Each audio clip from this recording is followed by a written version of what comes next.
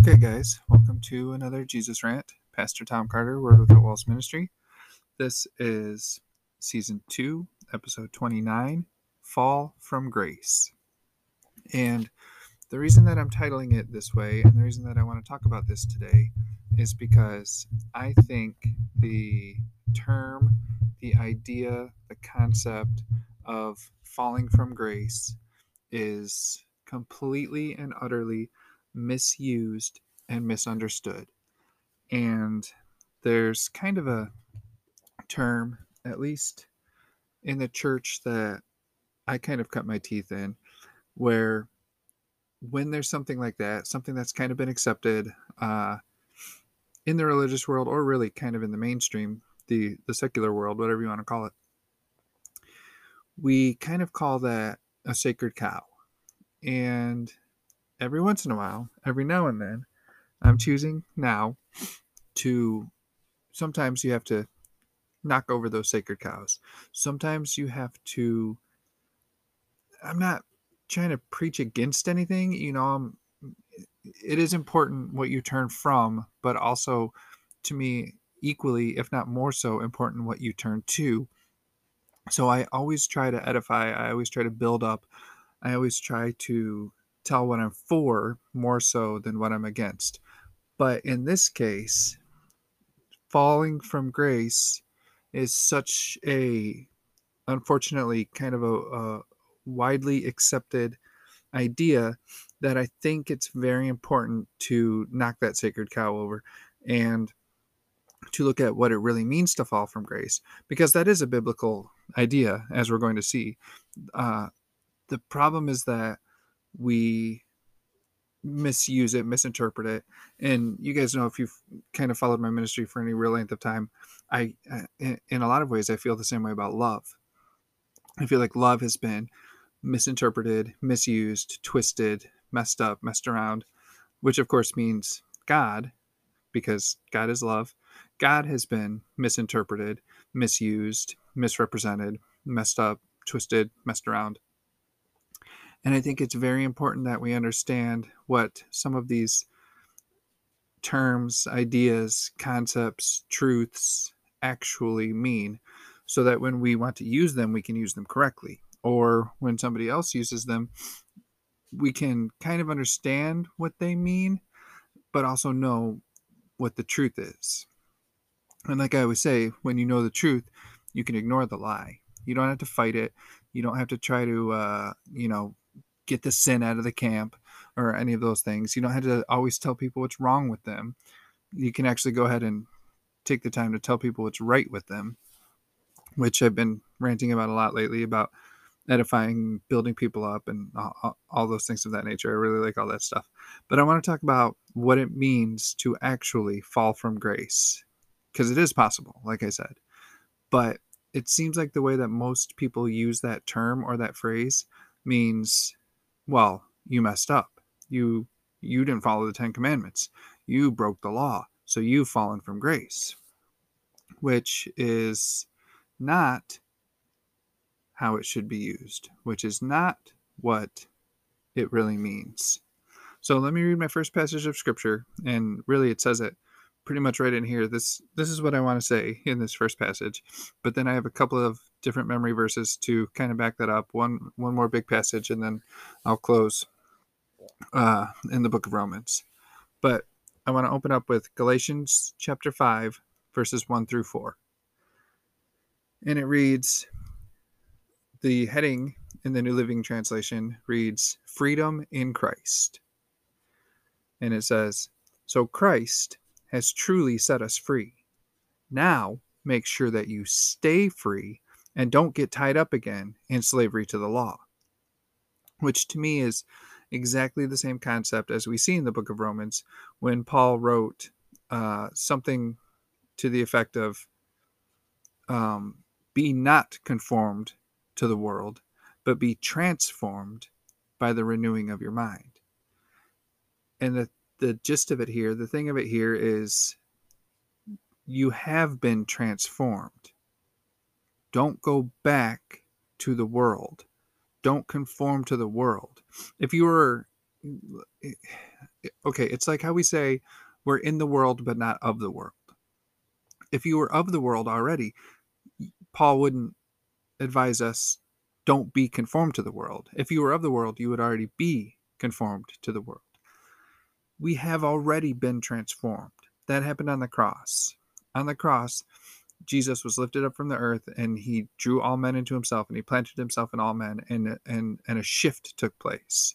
There was, kind of in our individual lives, in the waters of baptism, there was the death of the old man in the watery grave, and there was an underwater heart circumcision, where God said many times in the Old Testament, he said, I will give you one new heart, or I will give you a new heart, or I will give you my heart and a new spirit. That's what we needed. We needed a heart transplant. We needed the old man to die and be buried so that the new man could rise up and walk forth in newness of life. That's what happened on the cross. That's what happened 2,000 years ago. And again, to me, the waters of baptism, more than anything else, it's a declaration of your faith in what has already happened. It's almost an activation of what already happened in your life. Basically, it's the second part of what Paul wrote in that verse, where he said, don't be conformed to the world, but be transformed by the renewing of your mind. To me, the transformation has already taken place, but we receive that transformation when we renew our mind, which happens, again, kind of on an individual basis in the waters of baptism, where we let the mind of Christ that's already in us be in us when we start to accept and use and experience all these gifts of God.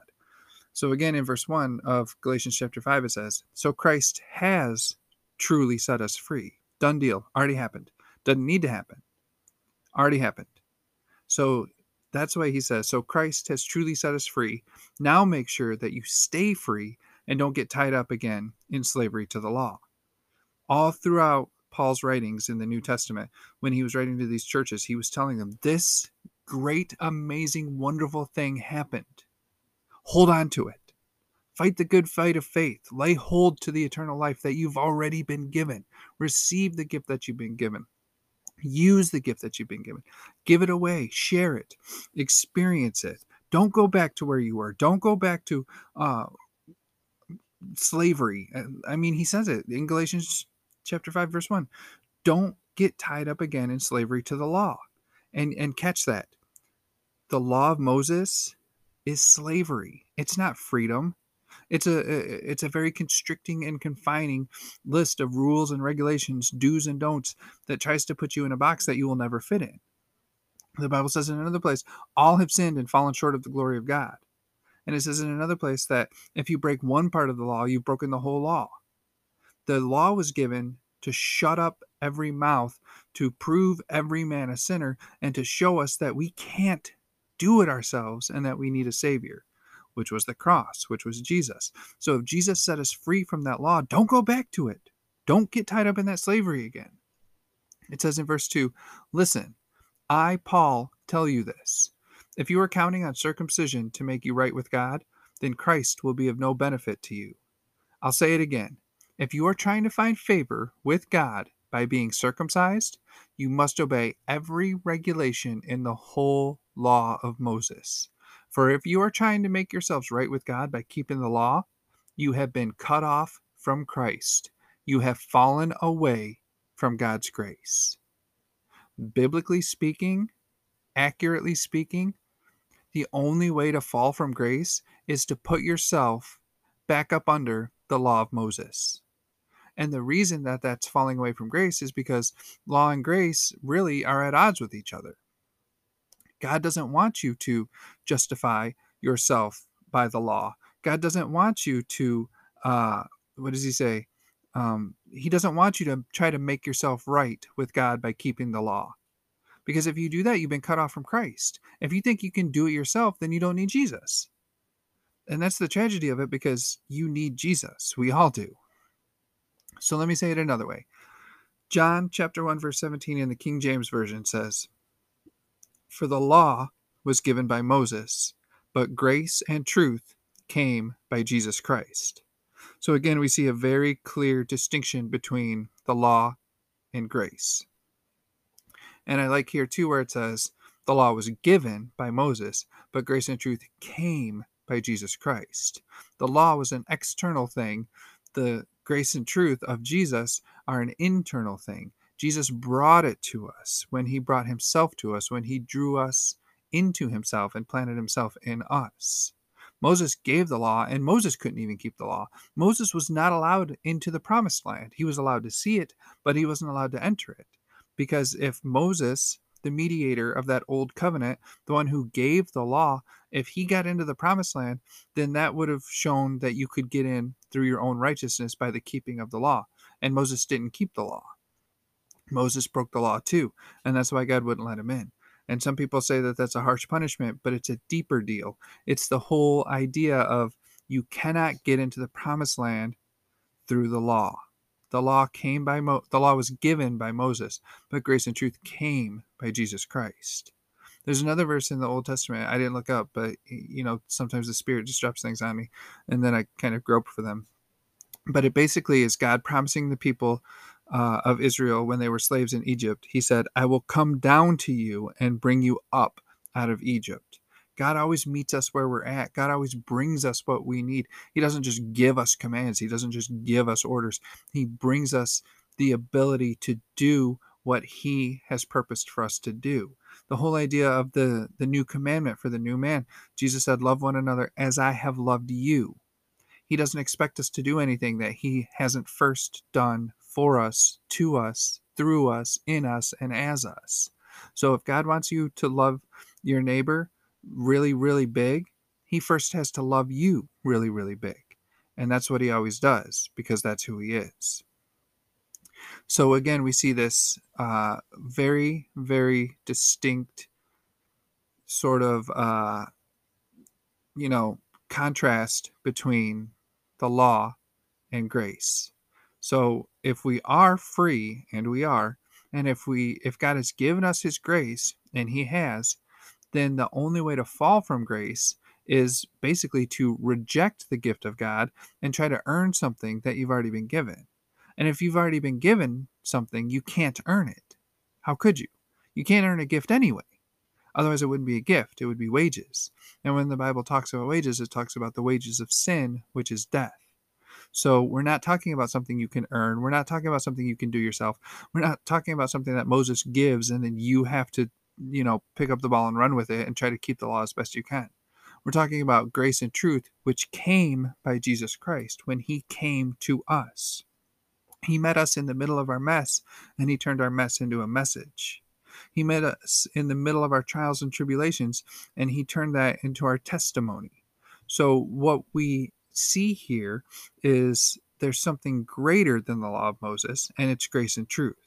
The only way to fall from that grace that we've been given, that freedom that we already have, is to put ourselves back up under the law and try to be religious about things and try to follow the law and try to get others to follow the law. And I think that's why Christians give Christians such a bad name a lot of the time, because people look at us as hypocrites. Oh, you expect me to do these things, but you don't even do them. Well, you're right. Life is messy. People make mistakes. That's what grace is for.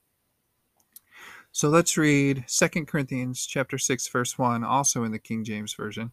It says, "We then, as workers together with him, beseech you also that you receive not the grace of God in vain." And to me, the important part here is workers together with him, co-laborers with Christ. If grace and truth came by Jesus, if grace and truth are, in fact, Jesus said, I am the way, the truth, and the life. So when he brings something, he brings himself, right?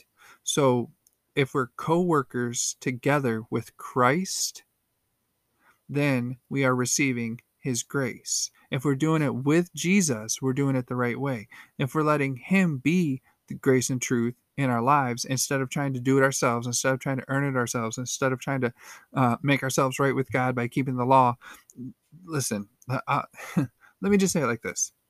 You know the old song, anything you can do, I can do better. I can do anything better than you. In reality, anything you can do alone, you can do better with Jesus. And I use myself as an example for this all the time. I've been a writer all my life. And for a large part of my life, I would write what my grandma not so affectionately called trash, which in my opinion was just good old fashioned fiction, detective stories or scary stories or whatever was on my mind to write. And I would write those things, and usually I would start out strong and I wouldn't even bother finishing it. But it wasn't until I really offered up and submitted my talents to the Lord that I started to write books and I started to publish books and I started to share this word that God has placed in me. So my point is that when you do something with God as a co-laborer with him or a worker with him, that's when it gets real. That's when it gets profitable. And I don't mean profits in the sense of making money, because I haven't made a lot of money with my books. I'm talking about profitable in the sense of profiting people, helping people, getting the word out there. That's the whole point of Word Without Walls ministry, is getting the word out there, making it easy and making it accessible to people. I've given away more books than I've sold, and I'm not worried about it. Like, that's fine with me, because if I give you my book and you read my book and you get something out of my book, hooray, I think I've done something good. So my point is as workers together with him, we beseech you not to receive the grace of God in vain. Don't think, well, I'm under God's grace, so that means I can do it myself. No, no, no. Stick with him no matter what. He is grace and truth. Now let's look at James chapter 1. I want to read verses 19 through 27.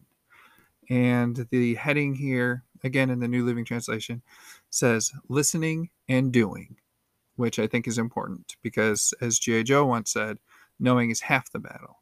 The other half is doing what you know. So you have to listen and do. You have to apply the things that God is telling you and teaching you. So James chapter 1, starting with verse 19, reads, "Understand this, my dear brothers and sisters. You must all be quick to listen, slow to speak, and slow to get angry. Human anger does not produce the righteousness God desires. So get rid of all the filth and evil in your lives, and humbly accept the word God has planted in your hearts, for it has the power to save your souls. But don't just listen to God's word. You must do what it says. Otherwise, you are only fooling yourselves. For if you listen to the word and don't obey, it is like glancing at your face in a mirror. You see yourself, walk away, and forget what you look like." I think this is a lot of quote unquote Christians' problems, is they hear a good word and they get excited about it. And Jesus did a whole parable about this, about sowing seed and the ground that the seed gets planted on. And then, he says, I am the sower. The word, or the seed, is the word, and you guys are the ground. So we need to make sure that we're good ground. Because I feel like a lot of times you hear a good word, but it doesn't necessarily take root in you. It sounds good, and you're excited about it for a minute, but there's no real change in your life because you don't obey that word. You don't see yourself. And I've ranted many times and preached many times about one of my favorite passages in the Bible talks about looking into the mirror with an unveiled face, with the veil which Moses had to wear when he came down from Mount Sinai with the law. The people couldn't look at him because his face was shining, because he'd been face to face with God. When that veil is taken away, when the law is removed from the equation, when you can see into the mirror with an unveiled face, you see the glory of God. And when you see the glory of God in the mirror, which means you see it in yourself, because that's what you see in the mirror. When you look in the mirror, you see your reflection. You see yourself. You see who you are. When you look in the mirror and you see the glory of God inside of you, you are then changed into that very image from glory to glory. When you see the glory in you, the glory begins to come out of you. But if you listen to the word and don't obey, it is like glancing at your face in a mirror. You see yourself, walk away, and forget what you look like. I feel like a lot of times we forget what we look like. We forget who we are, and we forget whose we are. We get into the same old patterns, the same old routines, familiar things, Well, this is what happened last time, and this is what I did last time. Well, how about maybe try something different? There's always a more excellent way, and his name is Jesus. So, verse 24 says, verse 25 says, "But if you look carefully into the perfect law that sets you free," which again is Jesus, grace and truth, the perfect law of liberty, liberty in Christ, freedom from the slavery that is the law, right? That's what we saw in Galatians. We have been set free from the slavery of the law. Don't go back to slavery of the law. If you do that, you fall from grace, right? If you look carefully into the perfect law that sets you free, and if you do what it says and don't forget what you heard, then God will bless you for doing it. If you claim to be religious but don't control your tongue, you are fooling yourself, and your religion is worthless. Pure and genuine religion, in the sight of God the Father, means caring for orphans and widows in their distress and refusing to let the world corrupt you. Guys, this is so important. Looking into the perfect law that sets you free. Looking into the face of the Almighty God. Noah found grace in the eyes of the Lord because Noah knew where to look for grace. It's funny to me that all throughout the Old Testament, the people are so afraid to look at God in the face. They're sure, they are absolutely sure that if they look God in the face, they will die.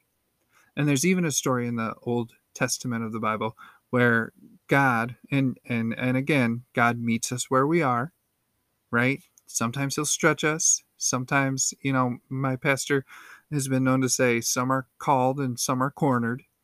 God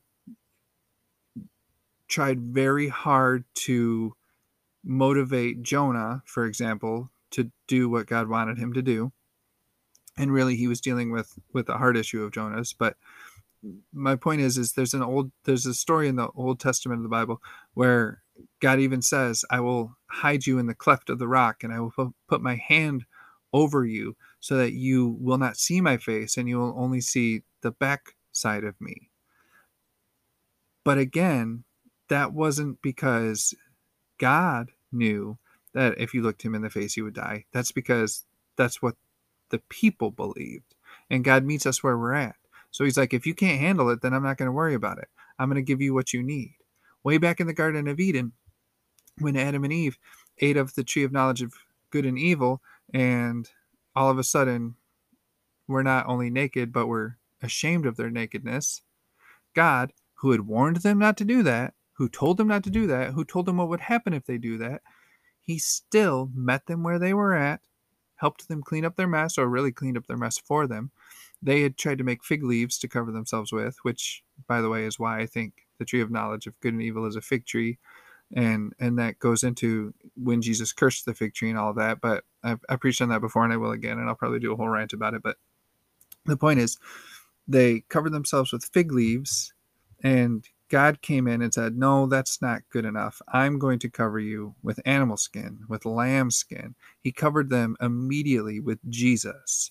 And now, because of the cross in the New Testament, in the New Covenant, we're not just covered by Jesus, we are Jesus. He lives in us. He is our true identity. God in the flesh, love in the body. God in our flesh, love in our body. So when we're looking into this perfect law that sets us free, when we do what that law says and don't forget what we heard, then things start to get real. Then things start to get exciting.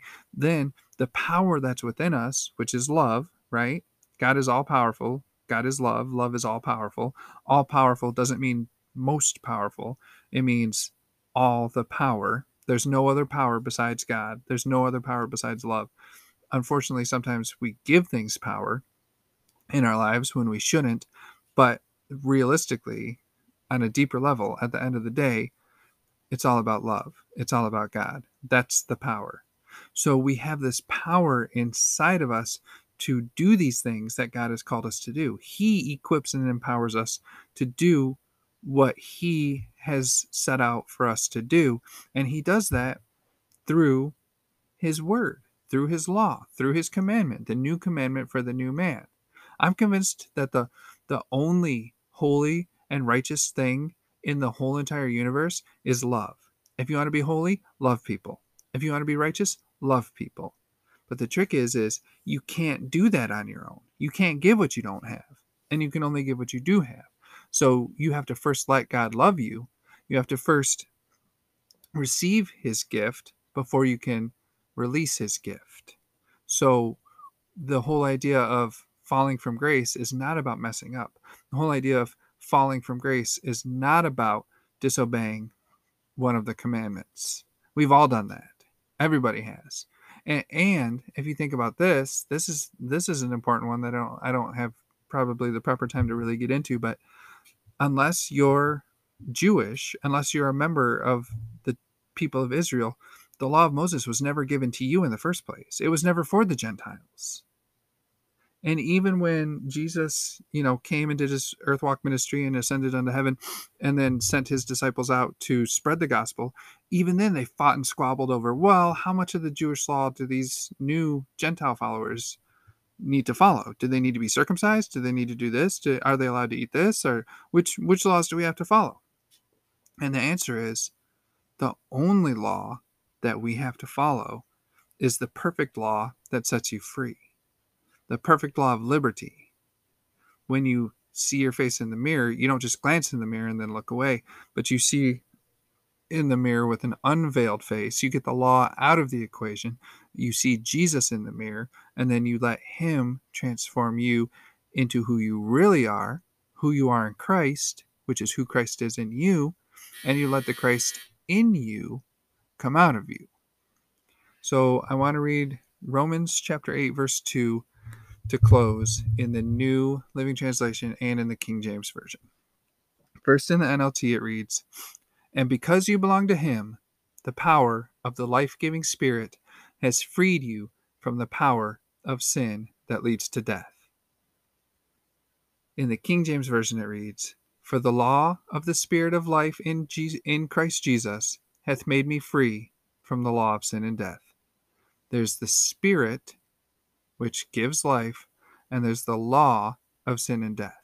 If you put yourself back up under the law of sin and death, back up under the slavery of the law, a law that was never given to you in the first place, that's how you fall from grace. But because we belong to him, the power of his life-giving Spirit has freed us from all that. Sin and death has no power over us. We don't have to worry about it anymore. Jesus died and rose again to prove that death is not the end. And if you think about it, how could everlasting life have an end? How could eternal life have an end? When Jesus said, "I am the Alpha and the Omega, I am the beginning and the end," you have to understand what he was talking about. He was talking about the end of the old covenant, the end of that time, the end of that age. And he brought us into a new time, a new age, a new covenant. He brought us out of the world, the end of the world, and into the kingdom. So now all of those old things don't apply to us anymore. We're a new creation in Christ. We're a new creature, and all things are become new, which means have become new, are becoming new, and will become new. And the new thing is truth and grace. The new thing is life. The new thing is liberty. Slavery is over. The people of Israel were slaves for 400 and some odd years. And then Moses brought them out. But again, Moses couldn't bring them into the promised land because of the law, with the law, through the law. The law cannot get you there. And if you trust in the law to get you there, you've fallen from grace. That's what it means to fall from grace. A fall from grace is not a Christian making a mistake or having a bad day or doing something he shouldn't. That's not a fall from grace. That's why you need grace. You need grace in times of need. You need grace to help you through those mistakes you make or those bad days you have. You need grace to remind you that no matter what you do, no matter what the day is, no matter who you are the righteousness of God in Christ. Always. That's your identity. That's not what you do, that's who you are. And when you know who you are, what you do will flow from that place of identity. So we need to change our way of thinking about what it means to fall from grace, and we need to stop putting ourselves up under the law of Moses. that's what I have for this week. Thanks, guys. We'll see you next week. Okay, well, if you enjoyed that, I want to invite you to check out my website, jesusrant.com. You can get my daily rants on there. You can get my books that I've written on there. They're also on Amazon. I have an author's page on Amazon. I've written a lot of books. I'm pretty proud of them. You can order them. I try to keep them cheap because I don't like to pay a lot of money for books, and I don't think people should have to pay a lot of money for mine. So check that out. If you want to support the podcast itself, you can find it on anchor.fm. If you just search for Jesus Rant, you can support it monetarily. You can support it by liking it, sharing it, subscribing to it, and you can support it, by word of mouth, by telling people about it, helping other people find it and listen to it. And thank you once again, as always, for spending your time to listen to it, to help me to get the word out, which, as we know by now, is my heart, is just getting this word out. Word Without Walls Ministry. So just thank you for your support. I love you, and there's nothing you can do about it. Amen.